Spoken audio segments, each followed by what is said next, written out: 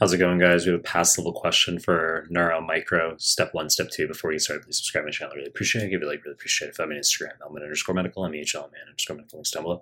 My Telegram links to the Telegram group and channel down below. And let's start the clip. 51-year-old woman, she has meningitis. So, photophobia, stiff neck, okay?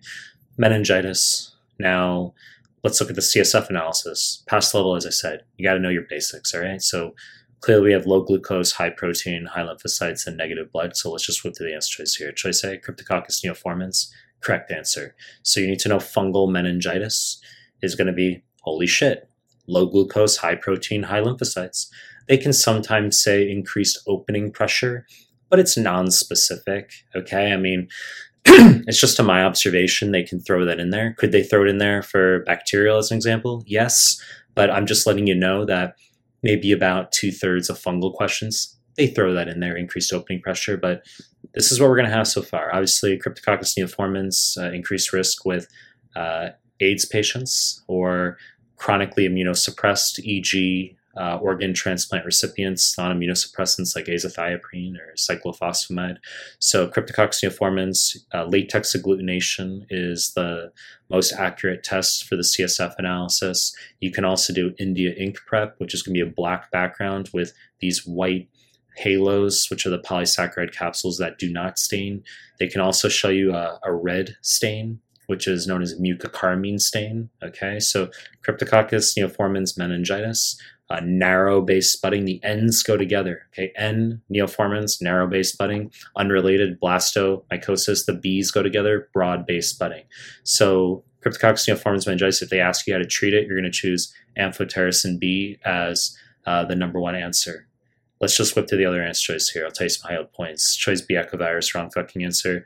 This is going to be aseptic meningitis. Aseptic meningitis is just another way of saying viral meningitis. You're going to see normal glucose. You're going to see normal protein or ever so slightly elevated protein, high lymphocytes. Blood will be negative.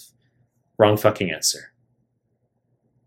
Choice C, herpes simplex, wrong fucking answer. So first of all, HSV, 1 and 2 for that matter, neither causes meningitis. They cause encephalitis. Holy shit.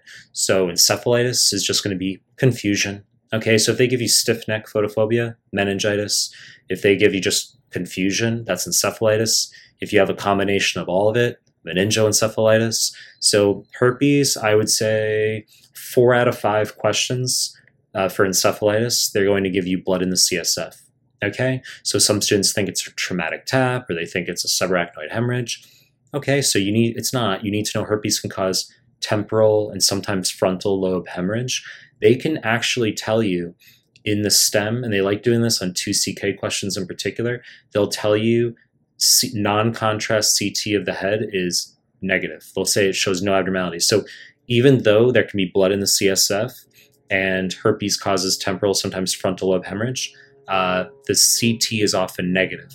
So they can give you a negative CT, and then they can say that there are spikes on EEG over the temporal region. I've seen them do that as well, okay? So herpes simplex, I just want you to take home, you can get blood in the CSF in about 4 out of 5 questions. The CT is negative, but they can say there's spikes over the temporal region.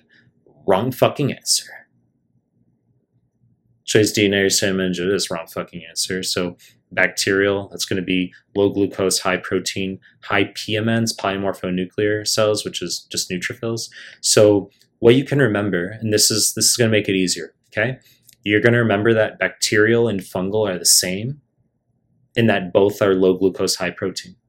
It's just bacterial is high neutrophils, PMNs, fungal is high lymphocytes. And then you say, well, if those are the ones that are like the same, then viral, that's the odd one out where you have the normal findings, okay? So Neisseria meningitis, one thing they love to differentiate from strep pneumo, also the wrong fucking answer, is that Neisseria meningitis, they like giving you close quarters like military barracks, college dormitories. If they don't say that, they can give you a kid, for instance, who has non-blanching rash. Okay, they can show you just like what look like ecchymoses on the limbs, on the trunk. Okay, non-blanching rash you get with Neisseria meningitis. They can also give you Waterhouse-Friderichsen syndrome. So they can say bilateral flank pain, low blood pressure. You say, well, how do you know that's just not sepsis, right? Septic shock causing low blood pressure? Absolutely, it could be. But you need to know Waterhouse-Friderichsen syndrome is where you have bilateral hemorrhagic necrosis of the adrenal glands, and you're losing not just your aldosterone, but also your cortisol. You need cortisol to have alpha-1 expression on peripheral arterioles so that norepinephrine, epinephrine can bind and cause constriction to maintain blood pressure. So you're going to give hydrocortisone in that case. Wrong fucking answer. Choice C. And actually, I'll just mention real quick, you need to know terminal complement deficiency of C5 through C9 is possibly the highest yield immunodeficiency on USMLE. Actually, I would just say it's the highest immunodeficiency on USMLE. And how do I know that? Because I've gone through all the NBME questions, I've organized them subject-specific into folders, and I know which questions show up more than others. And I would say terminal complement deficiency, exceedingly high yield. So recurrent neisseral gonococcal as well as meningitis infections. Okay, so they can just say like brother had a history of meningococcus, or a patient has recurrent gonococcus, and the answer could just be deficiency of C8 or C7. Sounds weird, but it's terminal complement deficiency. As I already said, wrong fucking answer. Choice C, strep pneumo, wrong fucking answer. So just common cause of meningitis, okay? But you're not going to get the non-blanching rash. The non-blanching rash is neisseria meningitis. You're not going to get Waterhouse-Friderichsen syndrome, okay? An increased risk of strep pneumo infections, in particular, patients who have asplenia, like sickle cell. So encapsulated organisms, you say, well, wouldn't that be increased risk of neisseria meningitis as well? I agree with you, 100%, absolutely. But so strep pneumo, Haemophilus influenza type B, neisseria meningitis. But USMLE, if they force you to choose which organism, patient with asplenia, either via surgery or autosplenectomy, like for repeated microinfarcts and sickle cell, they force you to choose an organism.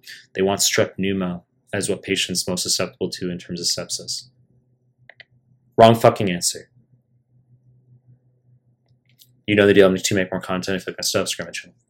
Appreciate your time. That's it.